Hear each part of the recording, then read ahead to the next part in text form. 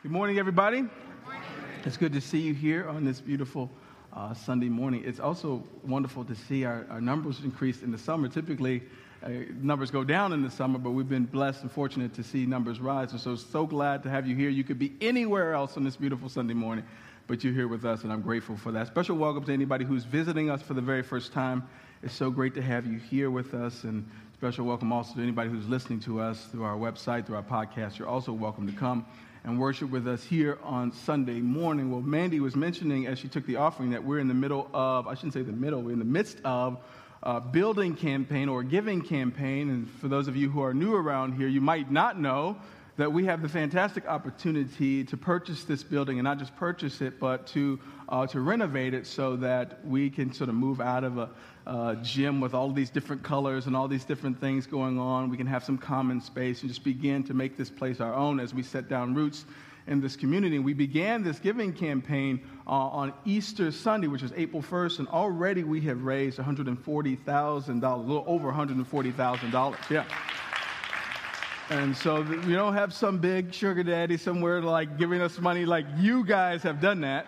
You've tightened your belts and you've done that. And I've expressed to you that our closing date is September 4th, God willing, and we're pressing to raise $200,000 for that close so that we can go into to the bank, the closing table, with enough to make the first phase of our dreams come true. We had a bit of a snag this week as we had to switch lenders, sort of, which is kind of the thing you don't want to do kind of in the middle of this process, but we've had to do that. So we continue to solicit your prayers so that things can continue to roll smoothly. But what you can do is continue to pray, continue to serve here, continue to show up, and continue to give. Many of you have made pledges, and we're thankful that you'll continue to pay on those pledges, but please continue to do that, and just pray for God's favor and God's blessing as we press toward our immediate goal of $200,000. So thank you so much for your support on that. Well, let me begin the message this morning. In 1999, a guy by the name of Dan Gucci, an interesting name, wrote a book called DOS, D-O-S, for Dummies. And some of you, those of you into computers, particularly if you were getting into computers in the early 90s, you might have even purchased this book. But the goal of this book was to just give a layman's guide to those trying to figure out the complicated new world of personal computing, particularly the disk operating system. And this book sold many, many copies, and what followed were other books, sort of like Windows for Dummies, which was the sort of best-selling book in this series. It sold to date over 15 million copies, and what followed that were about 2,500 different titles under this sort of dummy books, right? And worldwide, they've sold some 200 million books to date, everything from computers to chess. I even looked on my bookshelf, and I have Fishing for Dummies. I haven't read it yet. I think my kids are looking at it. But, you know, in this series, anything you want to learn, you know, there's a book for it. Chess for Dummies. Snorkeling for Dummies. Badminton for Dummies. You name it, right? And these books were not written in order to insult us, right? Because you call somebody dummy, where I'm from, it's like those are fighting words. We have to step outside for it, right? And so this series wasn't designed to insult you, but rather to help you, to give you some instruction, a guide, some expert knowledge, a window into an area of expertise that you were either interested in, but you lacked significant knowledge. You didn't quite know what was going on, right? And so I think when it comes to the more important things of life, not that chess isn't important and not that fishing isn't important, but when it comes to the more important things of life, somebody should write a book for just life. And so years ago, a long time ago, God wrote a book, Life for Dummies. It's more commonly known as the Bible, but just practical wisdom, timeless, tested instruction on the more important things of life. How do we love well, right? How do we relate to God well? How do we steward our money well? How do we steward our sexuality well? More importantly, how do we relate well to the people that are in our life? The Bible is full of information on that because it's great to know how to run computers. It's great to know how to operate Windows and Macintosh computers and play the game of chess. It is fantastic, but if we don't know how to do life well, particularly if we don't know how to do relationships well, the quality of our life and the collective quality of the world at large will significantly suffer if we don't have some wisdom from heaven as to how to work this out. And it's for that reason that each and every summer we pause to do a series of teachings on relationships. In this particular series that I started just a few weeks ago, we've been calling, Can We All Just Get Along? Can we all just get along? It's a call to peace, right? It's a call to be civil again, to get along with one another. And in the Christian sense, it's not just sort of, hey, live and let live. It's not just this sort of passive, hey, you don't upset me, I don't upset you. But it is a deep understanding of how to truly live in harmony with friends, family, and the stranger alike. Can we all just get along? Because it's important that we talk about our relationships, because our relationships matter. I've said over and over that for better or worse, you and I will be shaped by the quality of our relationships. And I've also been saying that the goal of this series is to not give you helpful instructions as to how to fix someone else, but this is faithful, helpful, timeless instruction as to how you can, in a more excellent way, honor God with your relationships. It is a means by which we impart relational wisdom or relational skill so that we might live this life and steward well our relationships. I started this series a couple weeks ago by talking about the importance of honor. The very beginning of loving well, relating well to one another is honor. If we don't start with honor, if we don't start with seeing people as made in the image of God, of much worth and value, then everything breaks down. Because honor demands that I bestow due honor, respect, regard. I show deference to you, and that's the sort of beginning of relating well to one another. I continue the series by talking about the importance of forgiveness, just how to forgive. David Jacob did a fantastic job of talking about this hidden aspect of relationships, loneliness, and how we can steward that well and see what God wants us to see in that. And I want to continue this series today by talking about two of the most important words in the English language, particularly when they're put together. And those two words are, I'm sorry. I'm sorry. I've said it often, and that is this: if you can't learn to say thank you, and if you can't learn to say I'm sorry, you're going to have a hard time in life. When we consider our purpose here on earth, to love God, to love people, the bulk of what we're on this earth to do is relationship with God. Relationship. If we can't learn to say thank you, to regularly have an instinct toward gratitude, and if we can't regularly position ourselves to have an instinct toward apology and making right the things that we've made wrong, the quality of our relationships will dramatically suffer, and the quality of our life will be diminished in a significant way. Why? Because we are hardwired to be appreciated. Isn't that right? We are hardwired to be appreciated. That our acts of generosity, our acts of kindness, our acts toward other people, we are hardwired to hear them say thank you. And not just say thank you, but to show gratitude. Is that right? We are also made in the image and likeness of God. We are hardwired, right, to receive justice. That means that when somehow we've been wrong, and somebody does us wrong, and somebody takes something from us, or somebody makes a relational debit, we are hardwired to have that made right through the vehicle of contrition and apology. And if those things get broken down, if you're the type of person who haven't learned to say thank you, if you're the type of person who hasn't have an instinct toward apologizing, your life's going to be hard, and the people who are in relationship with you, their life's going to be hard. Minimally, it's going to be harder than it has to be.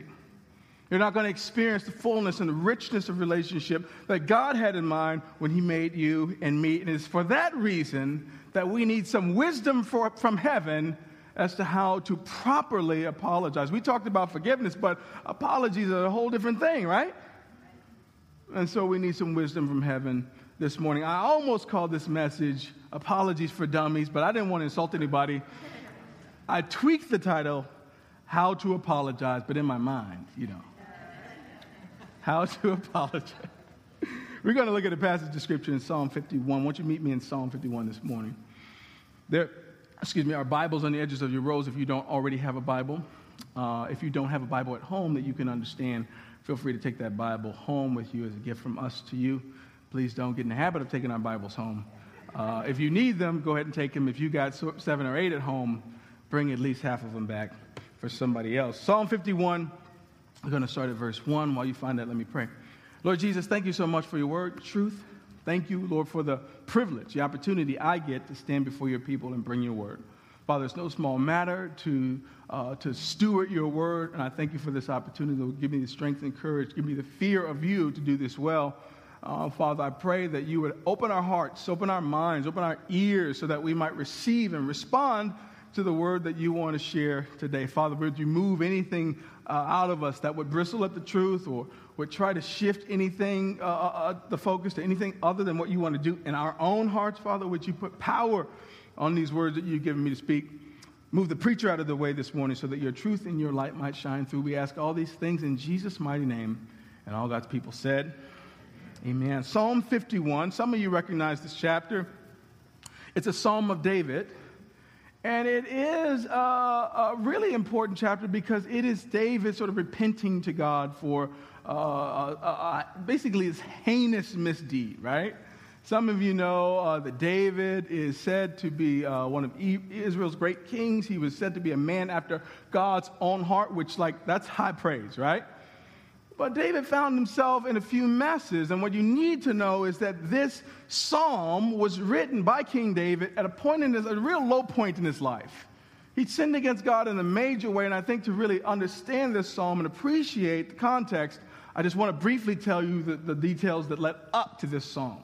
One day, King David was up on his rooftop. He should have been on the battlefield with his men, but he was up on the rooftop, and he looked out and he saw a beautiful woman bathing.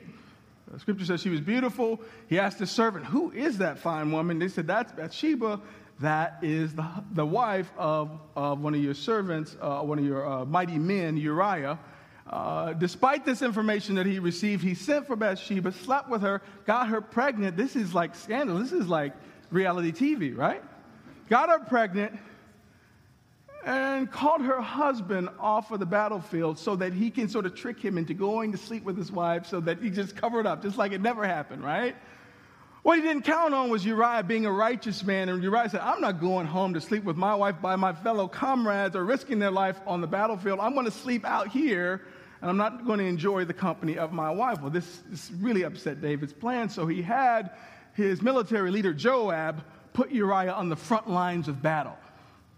And not just put him on the front line of battle, but he gave the other instruction to withdraw the troops that would be protecting him, so Uriah's life was taken in battle. After a period of mourning, Bathsheba became David's wife, and so he pressed on as if nothing ever happened. Well, the prophet Nathan comes to David and says, "Man, you are in trouble. I got news for you. The Lord has seen what you've done. He's not pleased with what you've done, and trouble is coming to your house. God forgives you, David, but you're going to pay for this." And one of the main ways that David would pay for this is that the son, which is the fruit of this misdeed, would not survive. The son would die, and he did die. And so this passage that we'll read today was written in light of that particular chain of events. Verse 1 reads this way: "Have mercy on me, God," this is David, "because of your unfailing love, because of your great compassion, blot out the stain of my sins. Wash me clean from my guilt. Purify me from my sin, for I recognize," this is important, "I recognize my rebellion. It haunts me day and night. Against you and you alone have I sinned. I have done what is evil in your sight. You will be proved right in what you say, and your judgment against me is just. For I was born a sinner. Yes, from the moment my mother conceived me, but you desire honesty from the womb, teaching me wisdom even there." Verse 7. "Purify me from my sins, and I will be clean. Wash me, and I will be whiter than snow. Oh, give me back my joy again. You have broken me. Now let me rejoice. Don't keep looking at my sins. Remove the stain of my guilt. Create in me a clean heart, O God. Renew a loyal spirit within me. Don't banish me from your presence, and don't take your Holy Spirit from me. Restore to me the joy of your salvation, and make me willing to obey you. Then I will teach your ways to rebels, and they will return to you. Forgive me for shedding blood, O God who saves. Then I will joyfully sing of your forgiveness. Unseal my lips, O Lord, that my mouth may praise you." Verse 16. "You do not desire sacrifice, or I would offer one. You do not want a burnt offering. The sacrifice you desire is a broken spirit, You will not reject a broken and repentant heart, O God. Look with favor on Zion and help her. Rebuild the walls of Jerusalem. Then you will be pleased with sacrifices offered in the right spirit, with burnt offerings and whole burnt offerings. Then bulls will again be sacrificed on your altar. I love this particular text because David offers us, maybe he didn't know he was doing this. He had no idea perhaps that these words would be recorded and read by millions and millions of people. But what he offers us is a masterclass on repentance. A masterclass on repentance. And while David's words, his repentance is directed toward heaven, I think we get a really good example, a template, if you will, of what it looks like to really repent. What it looks like to really apologize. Many of us are well versed in kind of apologizing, kind of showing sorrow, kind of being kind of sad that we got caught. But this is expert wisdom for those who lack it on how to appropriately repent. And I think that we can look at David's repentance toward God and draw some things out that might help us in a more excellent way repent and apologize well when we're relating to one another. So I see 5 basic things that you need to apologize well, things that I see in this text. And I'll start with the first one. The first thing is that you must recognize your sinfulness. Recognize your sin. Let's not skip past this one. Let's start here. This is helpful, and not just helpful, but it's necessary to have a keen awareness of your own sinfulness. A keen awareness of your own sinfulness. Listen, nobody has to make you aware of the sinfulness of others. We're experts on that. I can spot your sin from a mile away. I might even not know exactly what you're into, but it's something my spidey senses just tell me when you're into something. Isn't it true? You can easily spot the sinfulness of others, but it does, however, take a certain degree of emotional, spiritual, relational maturity and wisdom to have a keen awareness of your own sinfulness. David says in verse 3, "For I recognize my rebellion, it haunts me day and night." David says, listen, I'm well aware. Now, if you read 2 Samuel 11 and 12, it seemed like, the prophet Nathan had to come and make him aware to help him to recognize, as is often the case with us. But in this particular moment, David recognizes his rebellion. He recognizes his deviation from the path that God would have him on. He knows he's messed up, which is the very first step. Now that recognition of his rebellion speaks of his circumstance, this particular issue with Bathsheba and Uriah, and even made Joab complicit in all of this mess. But he goes on in verse 5 to give us a broader, deeper picture of his sinfulness. He says, verse 5, "For I was" what? "Born a sinner." And he goes a little bit deeper. He says, "Yes, from the moment my mother conceived me, I was a sinner." Now that's deep. David says, I came out of the box this way. And it wasn't just when I was born. The moment I was conceived, I was a sinful man. Now this is a bold, awesome revelation. And some of you haven't received this revelation about yourself yet. You've received this revelation about your spouse and your kids. You're like, yep, your boss and your coworkers and subordinates and your school's kindergarten teacher. Like, you see full well that they were born sinners. But you haven't taken a look in the mirror yourself. And so you'd be surprised at how many people are totally surprised that anyone would find fault in them. I know not you, but maybe somebody sitting near you hasn't quite got the memo yet that you yourself are broken and sinful. And this takes the form of blaming teachers, blaming coaches, blaming everybody but you for the messes in your life. You've been fired from the last 10 jobs, and if you were to tell it, you've had 10 bad bosses. Your son's been kicked out of every school in the county. But your assessment is all those teachers had it out for him. You've been married 8 different times. And according to you, you've had, 8 bad spouses. None of it ever points to you.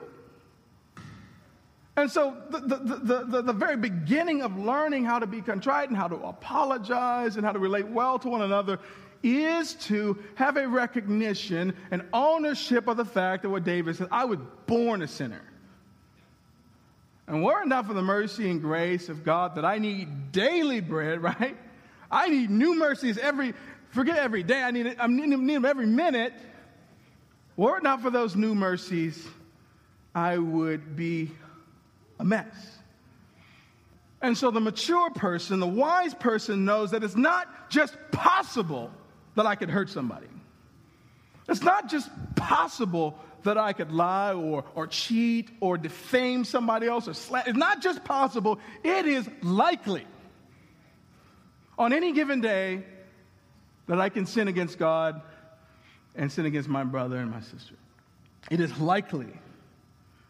A few weeks ago, as I was talking about forgiveness, I charged you to budget for the humanity of others within the realm of forgiveness. And in doing so, you are offering, in a sense, pre-forgiveness because you just know, in a healthy sense, that somebody's going to let me down because that's what humans do. Well, today I'm telling you to budget for your own humanity. To budget for your own humanity. Listen, I am regularly disappointed by my own failures. Regularly. But I am rarely surprised by them. I say it again, I am regularly disappointed in myself for the ways that I dishonor God with my life, the ways I sin against my brother, in all manners of ways.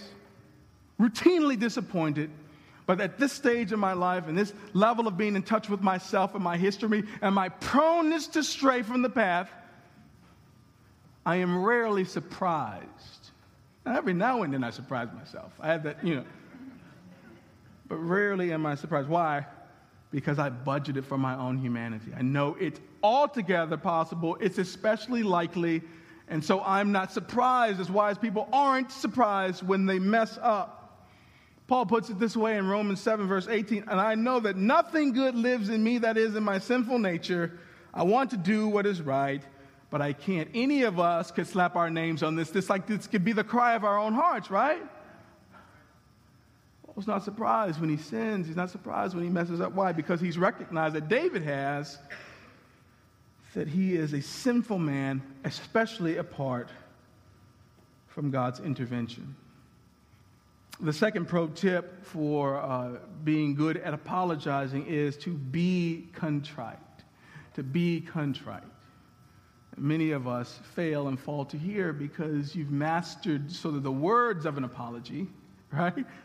But it doesn't have the accompanying sort of godly sorrow. It doesn't come along, bring with those words an affect, a disposition of sorrow. And so if you ever related to kids, when kids are young, they don't have empathy. They are totally oblivious, super selfish. And they whack their brother in the head with a 2x4. There's blood gushing everywhere. The person's crying. You say, hey, get over here and say you're sorry. I'm sorry. Now, if you were to read that through text, you'd be like, oh, they're sorry. But everything about them says, I'm only doing this so I don't get in trouble. I'm only saying this so that we can move past this. What are you crying for? Wash the blood up. Let's keep playing, right? There's no contrition. What is contrition? Feeling or expressing remorse or penitence. It shows that you have been affected by guilt. That what you did in some meaningful, measurable way bothers you. Many of us go about apologizing without contrition, and therefore our apology is incomplete. But as I sort of jog through this text, I see all of these indications of godly sorrow. I see all of these indications that what David did and the consequences that have come to bear as a result of his actions is bothering him. There's contrition. Verse 3, I recognize my rebellion, and it haunts me day and night. I'm bothered by this. Verse 8, oh, give me back my joy again. You have broken me. He's had to do without joy. This is disturbing his sleep. He says, this thing has broken me. Now, Lord, let me rejoice. Break me out of this thing. I'm in this I'm in this thing. This is the season of reckoning with what I've done wrong. Give me my joy back. Verse 10, create in me a clean heart, renew a loyal spirit. Don't banish me from your presence, and don't take your Holy Spirit from me. What is he experiencing? He's experiencing the season of grief, the season of guilt. Well, he can't feel God's presence, not worshiping like he's supposed to be worshiping. He's in the season of contrition. He's just not normal. He's not himself. And he's begging God to lift this heaviness. And let me just tell you, in case you didn't know, like it should bother you when you hurt somebody. You should lose sleep over it. It should upset your normal deal when like you're in the throes of dealing with what you've done to somebody else, particularly when the weight of the consequences are visited upon you. It should bother you. It's bothering David. Restore the joy of my salvation. Make me willing to obey you. You don't desire a sacrifice, verse 16, or I would offer one. The sacrifice you desire is what? A broken spirit. David says, Lord, I'm in a sober place right now. Well, I am reckoning with what I've done to you and what I've done to the other person. I realize, Lord, that I can't just go prancing to the altar with some, nice bull or some goat or something. What you want from me is a broken spirit. You want to know that this bothers me. Again, we're reaching back 3 weeks to Romans 12, where we're being transformed to look more like Jesus. This is maturity. Like, just like the kid doesn't show empathy and doesn't show his affect, the accompanying affect with his apology. Like, this is something like you work towards. This is Christ being formed in you. This is where you get a broken spirit. It matters whether or not it bothers you that you have wronged someone. And I believe that if you have followed step 1, right, which is in recognizing your rebellion,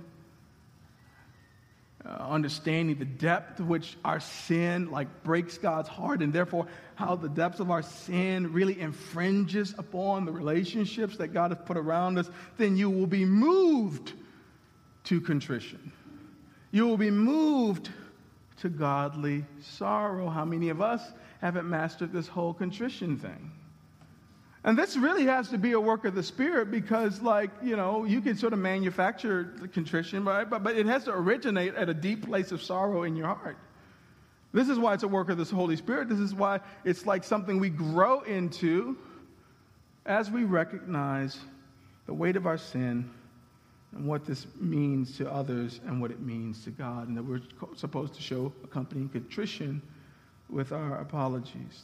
The third thing I see is that we have a charge to be on record with our apologies.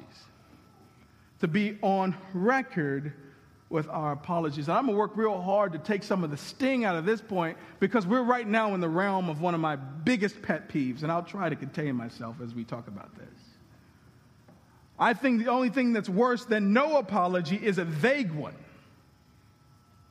And we all have people in our life who don't quite know how to be on record with their apologies. And they say things like, sorry you're mad. They say things like, sorry you took that the wrong way. And politicians all the time, when they step in on Twitter or something, hey, if my words offended anybody, that wasn't my intention. Who cares about your intentions when you've hurt somebody? The only thing worse than a vague apology is a nonverbal apology. And we all have people in our life who, rather than saying I'm sorry, owning what they've done, they'll go get you a coffee from Starbucks. Oh, they'll come and play around with you, right? Oh, they'll do everything to try to communicate in an indirect way. I suppose that's better than nothing, but don't do us all a favor by trying to have us figure out what your sorry looks like. Don't do us all a big favor by having us guess what it looks like when you're really sorry. Some of us had parents like this. Some of you cannot remember a time where your parents said, you know what, my bad, I messed up. I was wrong. Some of you have kids right now, and you better root this out of their little sinful behinds where they have to make them say their apology. They won't own it. They'll blame, they'll excuse, they'll justify. Some of you have bosses who never, ever, ever directly apologizes, and it's maddening. And we can have people in our life that do that to us, and it's maddening. And you know what we'll do? We'll do the same thing to our kids. We do the same thing with our spouse. We do the same things with the people who we manage. It's just silliness. Don't complain with me. Say, I'm sorry. Don't say, hey, we cool, bro? No, we're not cool. You haven't said the magic words yet.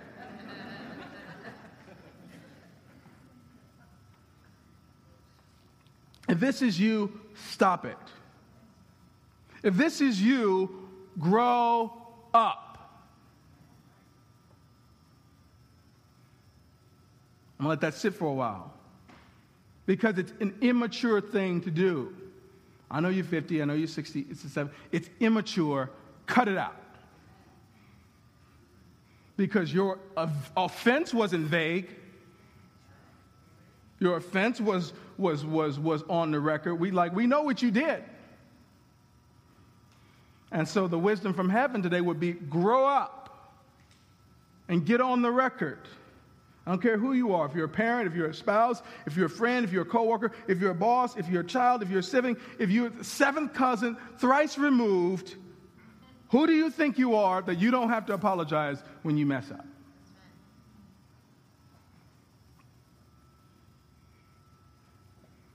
David says this in verse 4. Against you and you alone have I sinned. Is anybody unclear about who the offender is and who the offended is? Is there anything unclear about who the players are in this story?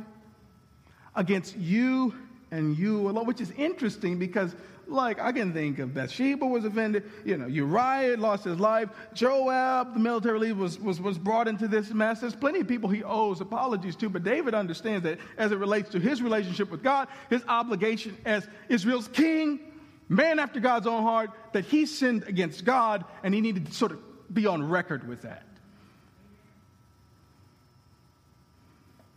Against you and you alone, I have sinned. I have done what is evil in your sight. You will be proved right in what you say, and your judgment against me is just. I say, hey, listen, whatever you've done to me and whatever you will do, however this thing plays out, because it's not over, a whole lot of drama is the result in David's life, if you read his story, is a result of this particular sin. And what David says, in short, is, whatever I got coming, whatever you do to me, Lord, I got it coming. I messed up. I sinned against you. Now, let me put it to you straight. I hate apologizing. Anybody like it? Anybody like it? I especially hate apologizing to my kids. There's something about this child-parent dynamic that it just bothers me to have to apologize to my kids. And I got 4 of them, so I have to do this regularly. I say something like, Joe, get in here, man. Get these Beyblades off the floor. I'm tired of stepping on these things. Dad, those aren't mine. Those are Eli's. I'm sorry, son. I shouldn't have yelled at you. You're right. I'm sorry. I'm happy to do this regularly. And not to throw my father under the bus, I had a father who was an indirect apologizer, right? He didn't apologize verbally often. We had to figure out he'd come mess with you, he'd come, give you some money, or he'd come, and so I had this conviction that when I'm wrong, when I wrong them, when I yell at them, or if I punish them, if I do something I'm wrong, I got to say it quick, just because it's instinct now, right? But I absolutely hate it. And they got this little look on their face as I'm apologizing, like, yeah. I absolutely hate it. So I don't want to paint this picture of it's just easy. It's not easy. There's also this woman that lives in my house.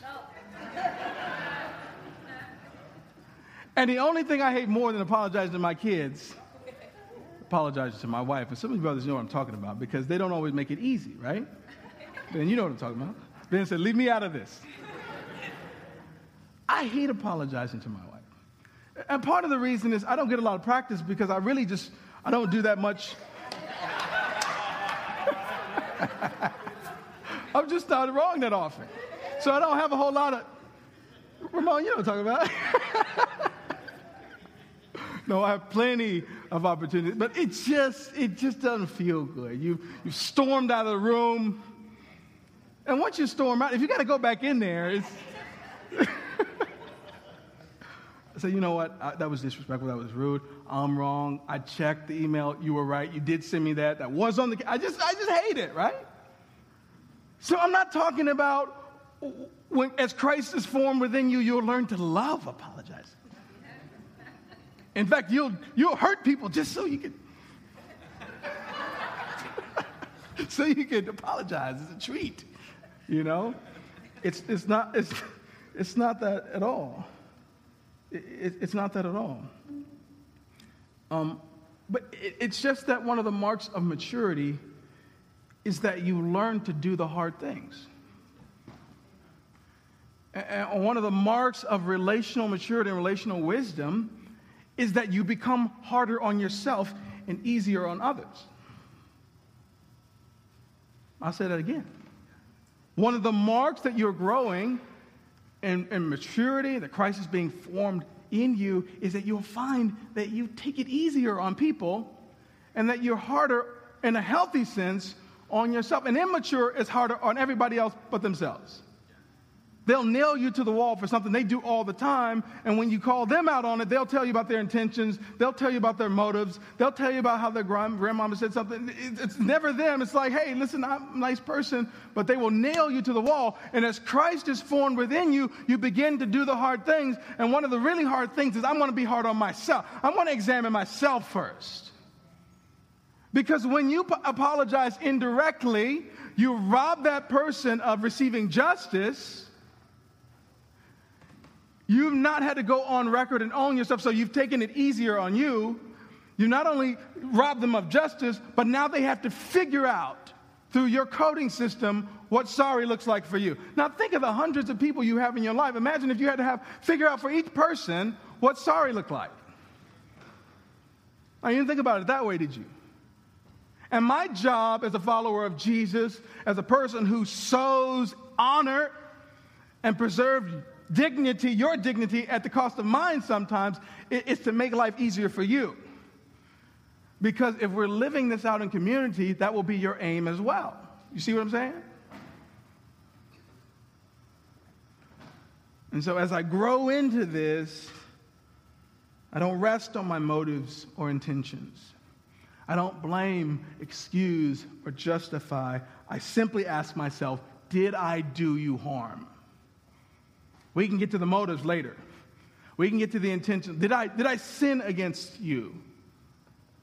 Did I slander you? Did I lie to you? Did I break our marriage vows? Did I accuse you of something? Did I sin against you? If the answer is yes, then I owe you a verbal, on-record apology with the appropriate measure of accompanying contrition. That's what I owe you. Nothing less. We own our mess. We go on record after we recognize our sinfulness, and we show contrition. Fourth thing in this process is that we are charged with being specific. We are charged with being specific about what we've done. Right? And this is part of being on record, but in my opinion, it's another realm. Like, when I say, hey, I'm sorry that you're upset. I'm sorry that you're hurt. I'm sorry that I made you mad. That doesn't really help them know that I know what I did. Because as a general rule, I don't apologize for things that I don't think I'm wrong. And that might seem like me being stubborn. That might seem like me being, insensitive. And I've had people tell me in my whole life, listen, just say you're sorry and just sort of get past it. And I say no to that. Because once I say sorry, that thing becomes off limits, and I don't think that's wrong. Right? Tons of times my wife is mad at me. Well, I can end the thing. I know how to end it. I mean, I'm sorry, but this is a longer conversation because I don't believe that I did anything wrong. Let's talk about this, right? So as a general rule, I don't apologize. But when I have done something wrong and I recognize it, I have to call that thing out. David says in verse 14, forgive me for shedding blood. This is what he did, among other things. And if he has a conversation with Bathsheba, he'll have a different set of things to name. If he ever gets to glory and talk to Uriah, he say, hey, listen, I'm sorry for this. Hey, Joab, I brought you into this. He's probably got a long line of people to apologize for. In all those conversations, he will need to be specific. Here's one of the byproducts of being specific. Sometimes I've apologized for something, and my wife says something like, that's not even what I'm mad about. And now that I think about it, yeah, I'll add that to the list. But here's what's really the issue. You see what I'm saying? But being specific, it tunes my heart, because then, the more vague my apology is, the easier it is on me. But you ever had to sit in your mess? And naming it, especially when you're sitting in front of the person that you've hurt, is redeeming for them, but it's humiliating for us. Which is why we try to avoid it. Which is why we try to zip past it. But it also opens up an opportunity for dialogue and real healing for the person. And listen, if you're trying to avoid the pain of this, there's no version of apologizing. There's no version of repentance that doesn't come along with just some pain and some uncomfort, some lack of comfort. There's no version of this. In fact, one of the sure signs that you're doing it right is that it's awkward for you, that it's troublesome for you. That's part of what it means to be contrite and to deal with it. Mature people do that. David says, forgive me for shedding blood, oh God, who saves. I can't tell you how many times I have to mediate conflict between spouses, between kids, between friends. Where as the mediator, I have to say, no, you're moving too fast. What did you do again? Or I said, no, you didn't say it. Because I just got here. We've been sitting here an hour, and I don't know what you did. At least I haven't heard you say, what do you, finally after an hour and a half, they mumble out what they did, and usually things begin to break at that point. Why? There's something about naming it and being specific that is absolutely necessary as we work out godly sorrow and apologizing. And this fifth thing, it's not particularly found in the text, and I'll call it a bonus sort of tip for apologizing. It is, make it right if you can. Right? Make it right if you can. I guess you can kind of see it in the text because David talks about the ways he's going to respond to this, and when his joy gets back, he's going to teach God's righteousness to the rebels, and he's going to offer sacrifice. In some indirect ways, he's talking to God about how he's planning to get back on the right track.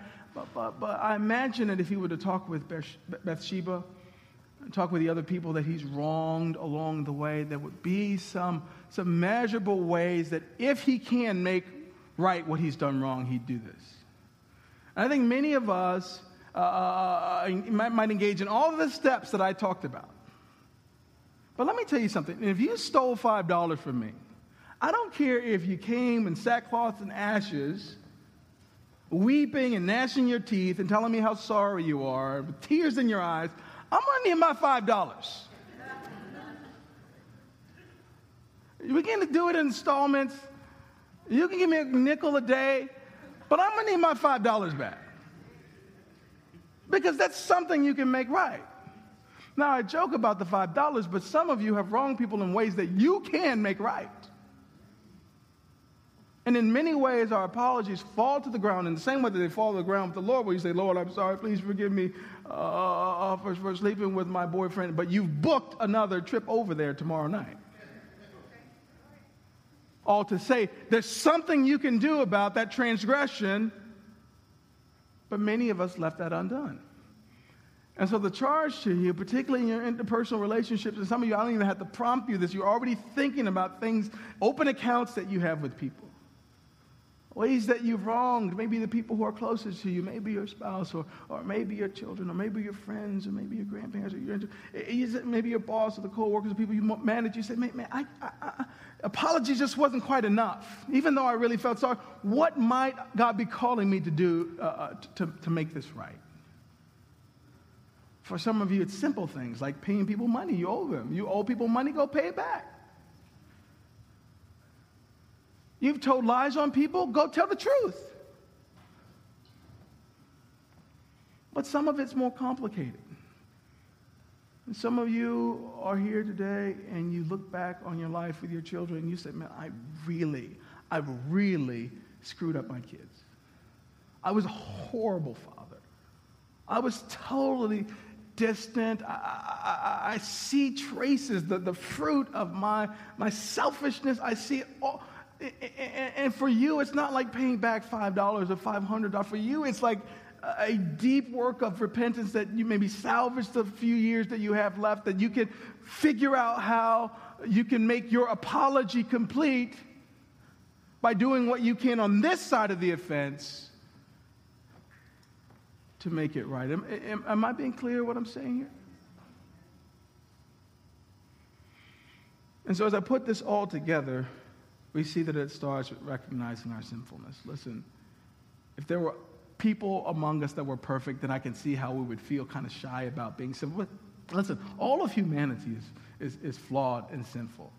We all have work to do on this, right? If somebody say, hey, man, I'm kind of messed up, Pastor, hey, you're in good company. This is a really good church to come to if you're messed up, because we're all messed up in here. And some of you, that's news to you, but you're messed up. You say, you don't even know me. I know humans. We're messed up, right?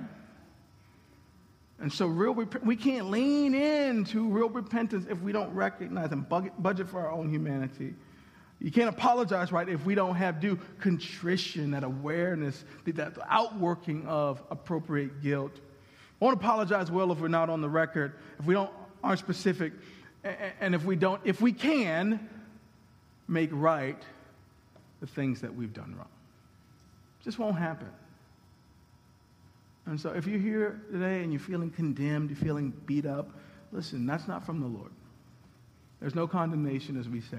The Scripture says, for those who are in Christ Jesus, God's goal is to move us toward what? Repentance, reconciliation, right relationship with Him and others. And oftentimes, in order to do that, He's got to get in our face about something. He's got to draw our attention to the thing that we would gladly ignore. That's my job, right? And so you shouldn't be feeling, condemnation. You should be feeling the conviction of the Holy Spirit, which is usually very specific, which usually pinpoints an area of your life that you need to shore up. That's like a gift from God. You should thank God for that. Even though it doesn't feel, you should thank Him for that.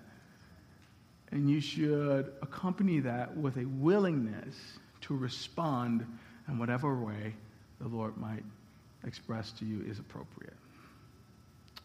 Alicia, you can come up let me close in a word of prayer. Lord Jesus, thank you so much. Thank you so much, Father, for the conviction of the Holy Spirit. Father, you label us in your word sheep, right? And that's a really kind way of saying we're just kind of dumb about some things. We need your help, and we need your guidance. We need your truth. We need your wisdom. And so, Father, for those of us who are not great at this, showing contrition and apologizing, Father, would you just help us today? Would you humble us by your Spirit? And Father, would you give us the grace today to apologize, to humble ourselves? Would you give us the grace where it's appropriate, where it's fitting, to go and make right those things that we've done wrong? Father, would you go before us, even this week, as we pledge to do what you called us to do? Would you go before us this week and make the crooked places straight? Prepare the people's hearts for these conversations. Prepare the people we have to make things right with. Prepare their hearts for this interaction, Father. And God, give us the victory in Jesus' name. In Jesus' name we pray.